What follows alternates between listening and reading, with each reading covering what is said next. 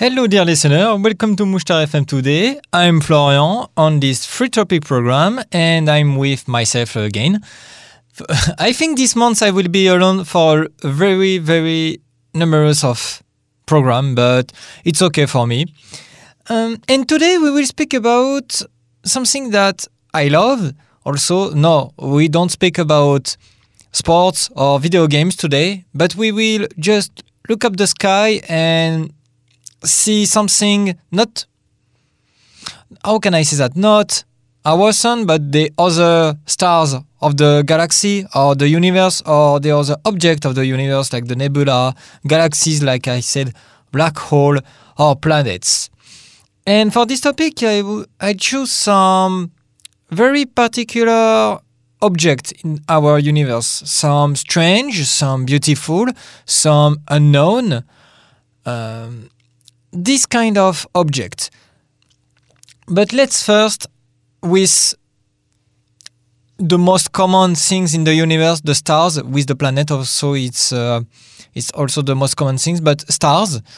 So what is the star at the beginning? A star is astronomical. I just precise, this topic will be very informative and I will try to describe everything that that we got, because it's very complicated and astrophysics in general is very complicated to understand.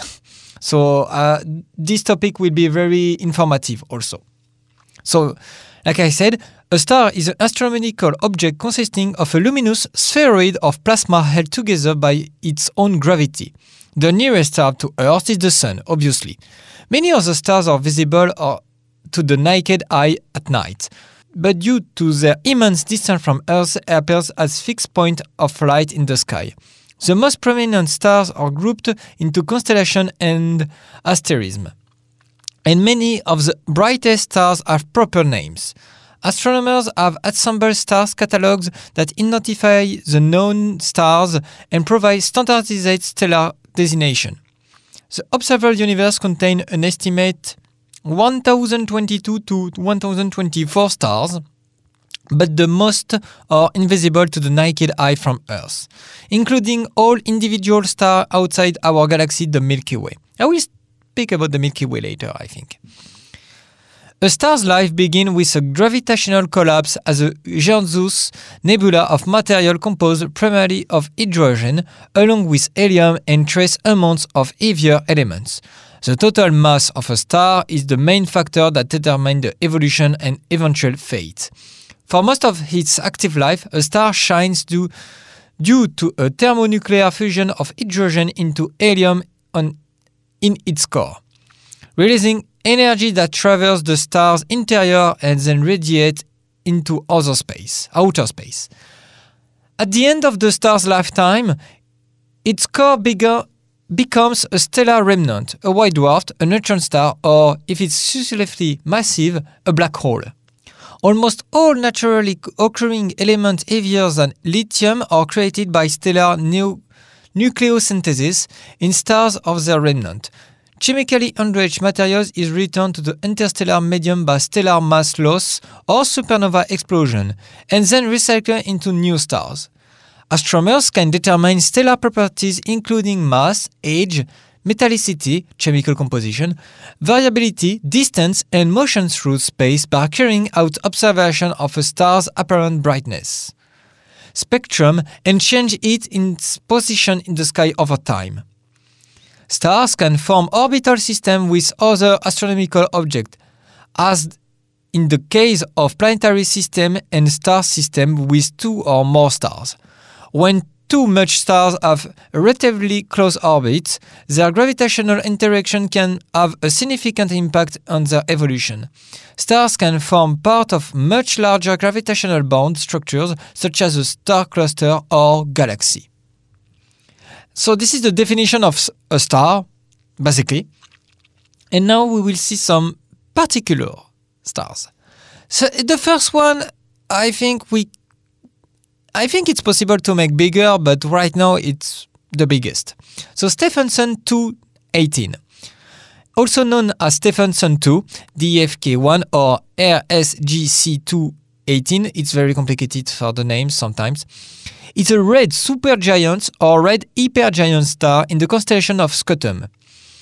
It lies near to the open cluster Stephenson 2, which is located about 6,000 parsecs, so it's around 20,000 light years, away from Earth into Scutum Centaurus arm of the Milky Way galaxy. And it's assumed to be one of the group of the stars of similar distance.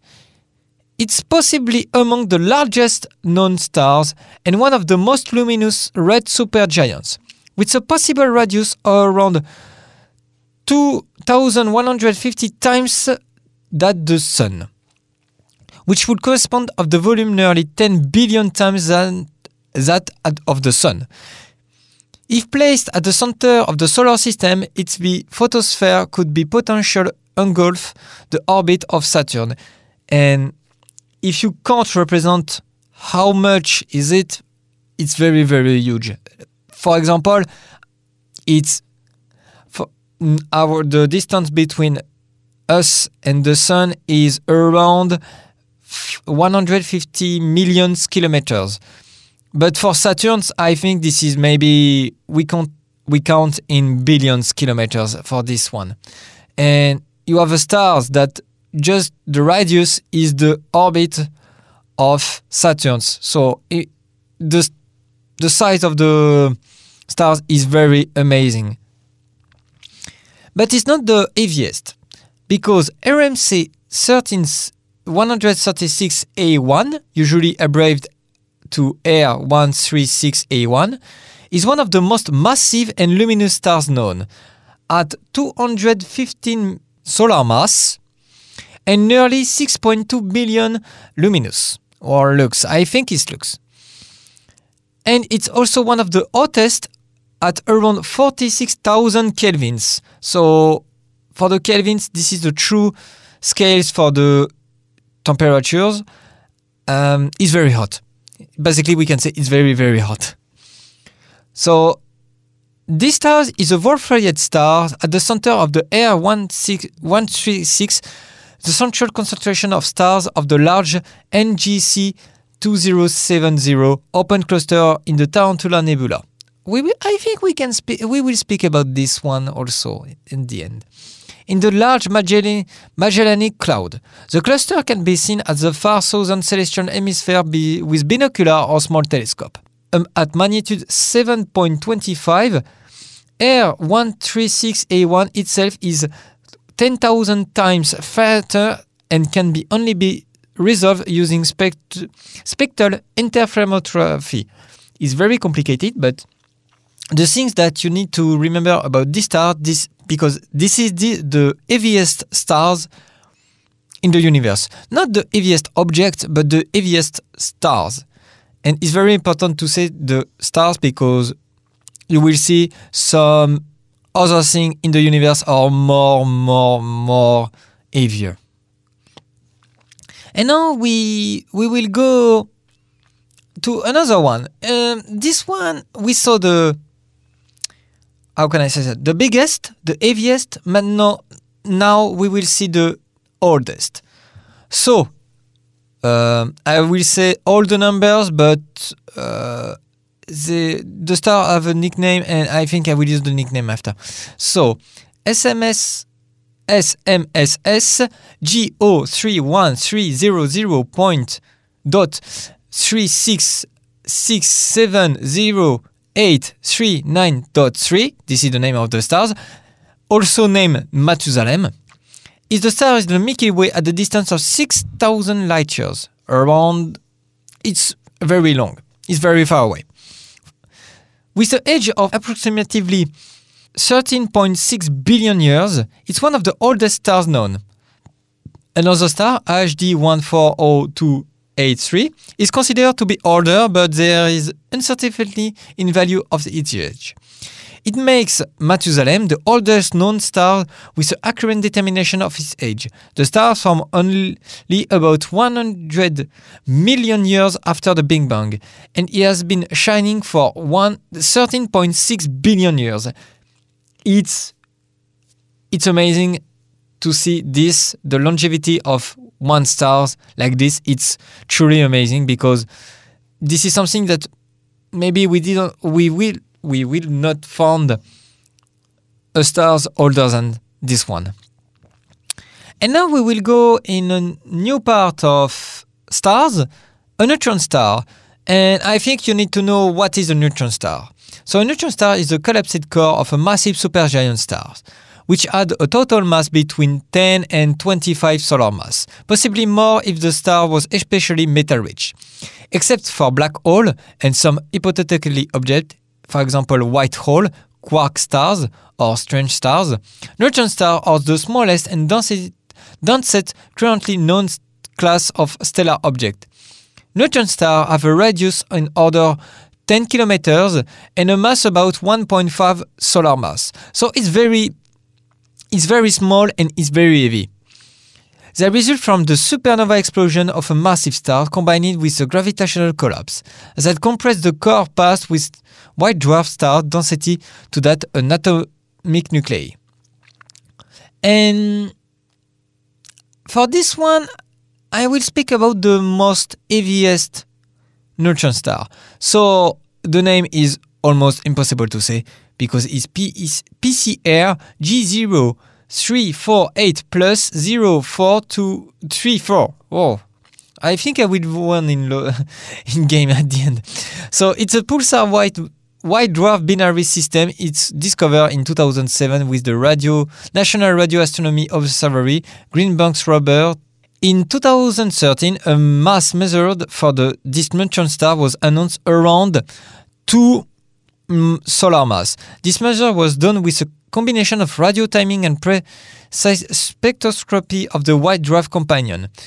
This is the slightly higher than, but statistically undistinguishable from, the mass of this neutron star, which was measuring using the Shapiro delay. This measuring confirmed the existence of such a massive neutron star using a different measuring techniques.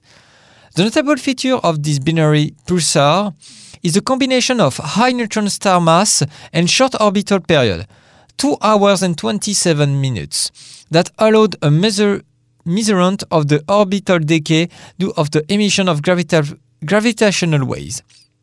So this is the end for only the stars. But right now we have black holes, and I just looked the time and I don't know if I will make everything, but we will see. So what is the black hole? Except some big vacuum in the space. So a black hole is a region of space-time where gravity is so strong that nothing, no particles or even electromagnetic radiation such as lights, can escape from it. The theory of general relativity predicts that a sufficiently compact mass can deform space-time to form a black hole. The boundary of no escape is called the event horizon. Also, it has an enormous effect on the fate and circumstances of the object crossing. According to the general relativity, it has no locally defectable features. In many ways, a black hole acts like an ideal black body. It reflects no light. Moreover, quantum field theory is curved spacetime predict that event horizon emit Hawking's radiation with the same spectrum as a black body of a temperature inversely proportionally to its mass. This temperature is in the order of billions of Kelvin for black hole of stellar mass, making it essentially impossible to observe directly. Objects whose gravitational field are too strong for light to escape were first considered in the 18th century by John Michael and Pierre-Simon Laplace. The first modern solution of the general relativity that would characterize a black hole was found by Karl Oh, this name is so complicated. Karl Schwarzschild in 1916. And its interpretation as a region of a space from which nothing can escape was first published by David Finkelstein in 1958. Black holes were long considered a mathematical curiosity. It was not until the 60s that theoretical works showed they were a generic prediction of general relativity. The discovery of a neutron star by Jocelyn Bell Burnell in 19 1967 sparked interest in gravitationally collapsed compact objects as a possible astrophysical reality. The first black hole known is such as Cygnus X1, identified by several researchers independently in 1971. Black holes of stellar mass form when very massive stars collapse at the end of their life cycle. After a black hole has formed, it can continue to grow by absorbing mass from surrounding. By absorbing the other stars and merging with other black holes, supermassive black holes of millions of solar mass may form. There is consensus that supermassive black hole exists in the center of most galaxies. And now we will see only two, because for me this is the two not biggest, but interesting super black hole and black hole for me. And spoiler, the black hole of our galaxy, Sagittarius R star, is not on this one, but you know the name of our black hole in our galaxy. But this one, the first one is M87 stars. And maybe you already heard about this one because it's quite famous right now. It's the supermassive black hole located in the center of the supergiant elliptical galaxy M87. It's the first black hole to be imaged by VLBI interferometry. Please, the scientific. Please, can you just simplify some terms because it's very complicated. So, you need to understand that this is the first black hole that we got an image, a photo, on the 10th of April 2019 by the Event Horizon Telescope team. This black hole has an estimate mass between 6.5 billion solar mass.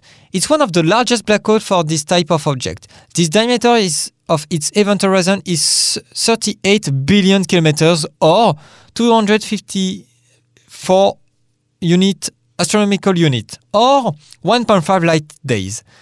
So the size is so big that the light needs almost 1 day and a half to cross all the event horizon of the black hole, or about 3 times the diameter to the average Pluto orbit also. And we see, you can say, okay, this black hole is it's a monster, but compared to the next one, it's nothing. So TON 618, it's a very distant and very bright quasar, technically hyperluminous, with a broad absorption spectrum and emitting powerful infrared waves. Located near the galactic North Pole in the constellation of the Hunds, 10.4 billion light-years from Earth. It contains the largest and the most massive black hole known to date, with more than 66 billion times the mass of the Sun within a radius of 1,300 astronomical units, so about 180 billion kilometers. I don't know how many solar systems you can fit inside his black hole, but it's very, very huge right now. And this is the most heaviest black hole and the biggest black hole also ever known. So now we will go for some planets. And how can I say that? I think, did I really need to give you the definition of what is the planet? I think everyone know what is the planet. Everyone know all the planets of our solar system, like Mercury, Venus, Earth, Mars, Jupiter, Saturn, Uranus, and Neptune. And if you count Pluto also, but Pluto is not considered like a planet anymore. So, and you have 2 types of planets. You have telluric planets, so like Earth, Venus, Mercury, and Mars. And you have the gas planets like Jupiter, Saturn, Uranus, and Neptune. And you need to know the both because for some planets you need to know which one is the maybe gas type or telluric type. So the first one, I think this one is for the collectioner of diamond. So 55 Cancri E, this is the name of the planet. I'm not the designer, and I'm not the father to give the name of the planet. So it's an exoplanet to orbit of its sun-like host star 55 Cancri A. The mass of the exoplanet is about 8.63 Earth masses, and its diameter is about twice that the Earth. Those classify it as the first super-Earth discovered around the main second stars.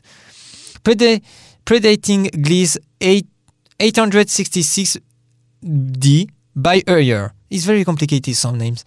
It takes less than 18 hours to complete an orbit, and it's in the innermost known planet in the planetary system.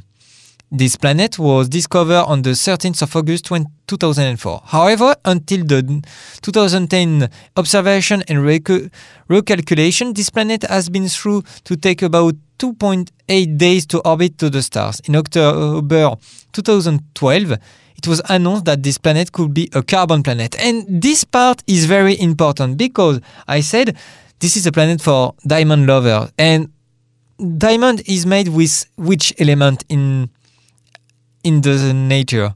Yes, carbon. And an alternative possibility is that this planet is a solid planet made of carbon-rich material rather than oxygen-rich materials that make up the terrestrial planet in the solar system. In that case, roughly a third of the planet's mass would be carbon, much of which may be in the form of diamond as a result of the temperature and pressure on its planet's interior. So imagine a planet full of diamonds inside. I think I don't remember how many the price could be of this planet, but that will be very expensive. And think about it. If you mine this planet to get their diamond and you bring back to Earth, I think the price of the diamond will be just crushed because diamond will be everywhere. Everyone can have a diamond, and that will not be interesting for profit. So if you plan to go there and take some diamonds, just a little. So the next one will be the hottest planet. I spoiled, but I think this one is the hottest. So Kelt 9b is an exoplanet, more specifically an ultra-hot Jupiter that orbits the late B-type, early A-type star Kelt 9, located about 670 light-years from Earth. Detected using the Kilo-degree Extremely Light Telescope, the discovery of Kelt 9b was announced in 2016. As of January 2020, Kelt 9b is one of the hottest known exoplanets, with day-side temperature approaching 4,600 kelvins. It's very hot. Warmer than the many low-mass stars. Molecules on the day side are broken into their component atoms such that normally sequestered refractory elements can exist as atomic species, including neutral and singly ionized atomic iron and singly ionized titanium. Is very complicated.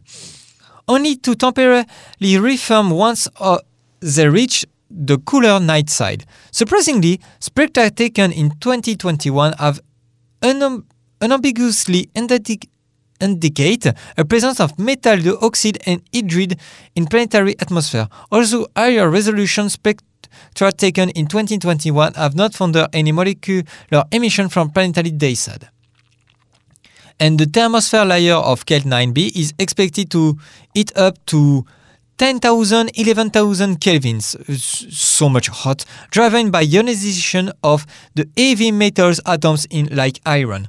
Okay, so basically, it's very.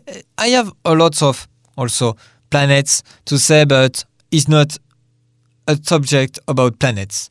But right now we will discover some galaxies. The galaxies. So, a galaxy is a gravitational bound system of stars, stellar remnant, interstellar gas, dust, and dark matter. And the last one, dark matter, is kinda magic.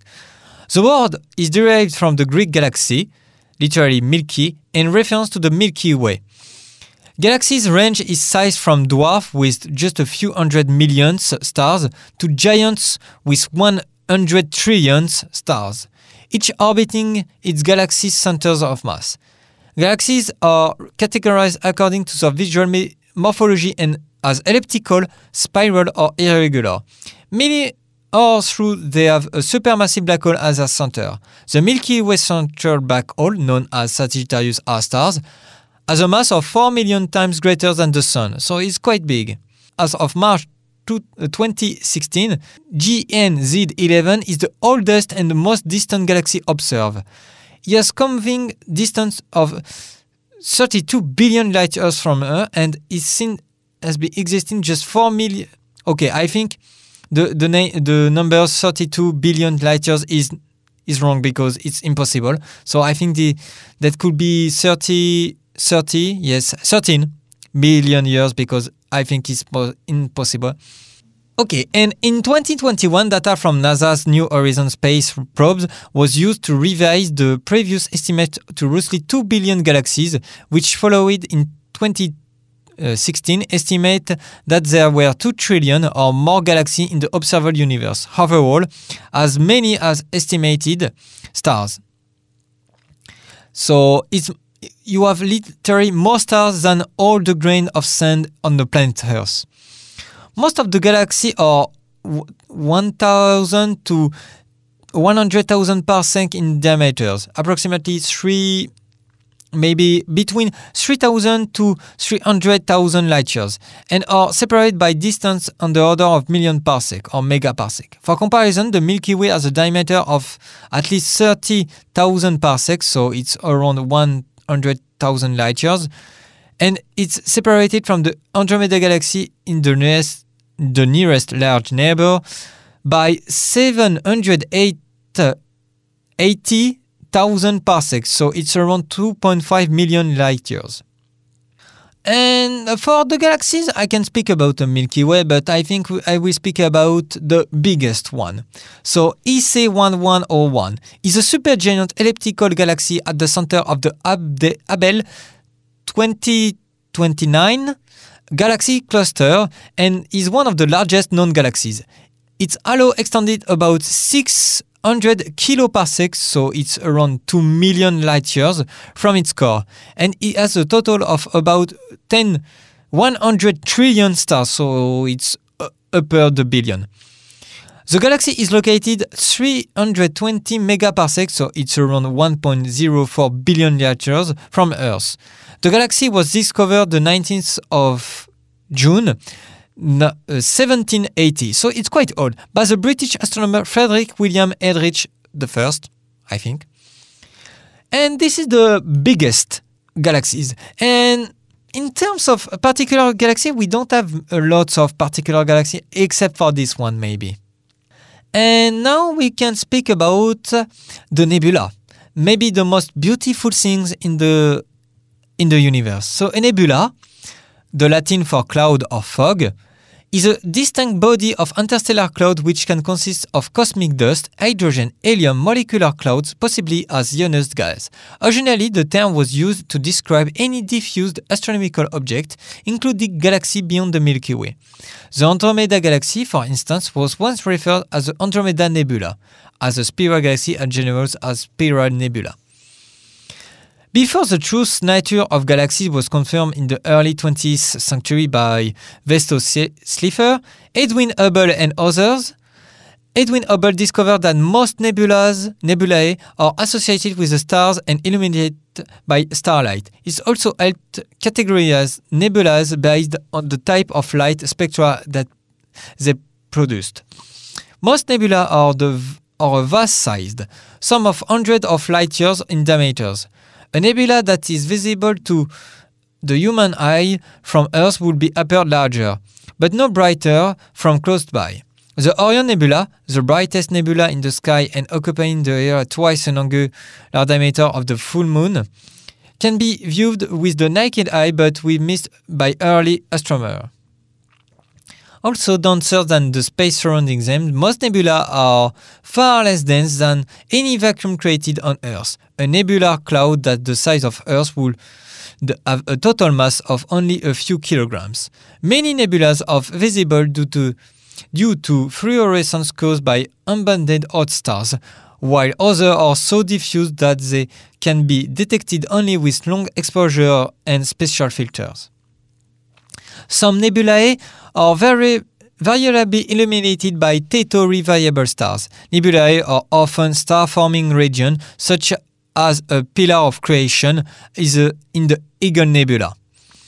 In this region, the formation of gas, dust, and other material clump together to form the denser region, which attract further matter and eventually will become dense enough to form stars. The remaining material is then beloved to form planets and other planetary system objects.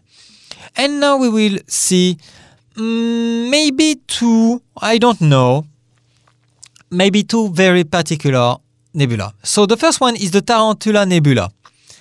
And she has also a lot of name, but very complicated name, and I don't want to make it. And this is basically the largest nebula in the universe. So initially it was thought that by stars, but in 1751, Nicolas Louis de Lacaille was able to identify a nebula nature. It's located 160,000 light years from Earth, and it has the higher star's birth rate than any other region in our galaxy. And also, like I said, the Tarantula Nebula is the largest known nebula. And the second one will be the Orion Nebula, maybe the most famous one. Is a diffusing nebula situated in the Milky Way, being south of the Orion's belt in the constellation of Orion. It's one of the brightest nebula and it's visible in the naked eye in the night sky. It's around 1.3 light years away, and it's the closest region of the massive star formation to Earth. The M42 Nebula is estimated to be 24 light years across. It has a mass of about 2,000 times that the Sun. And I say M42 because this is the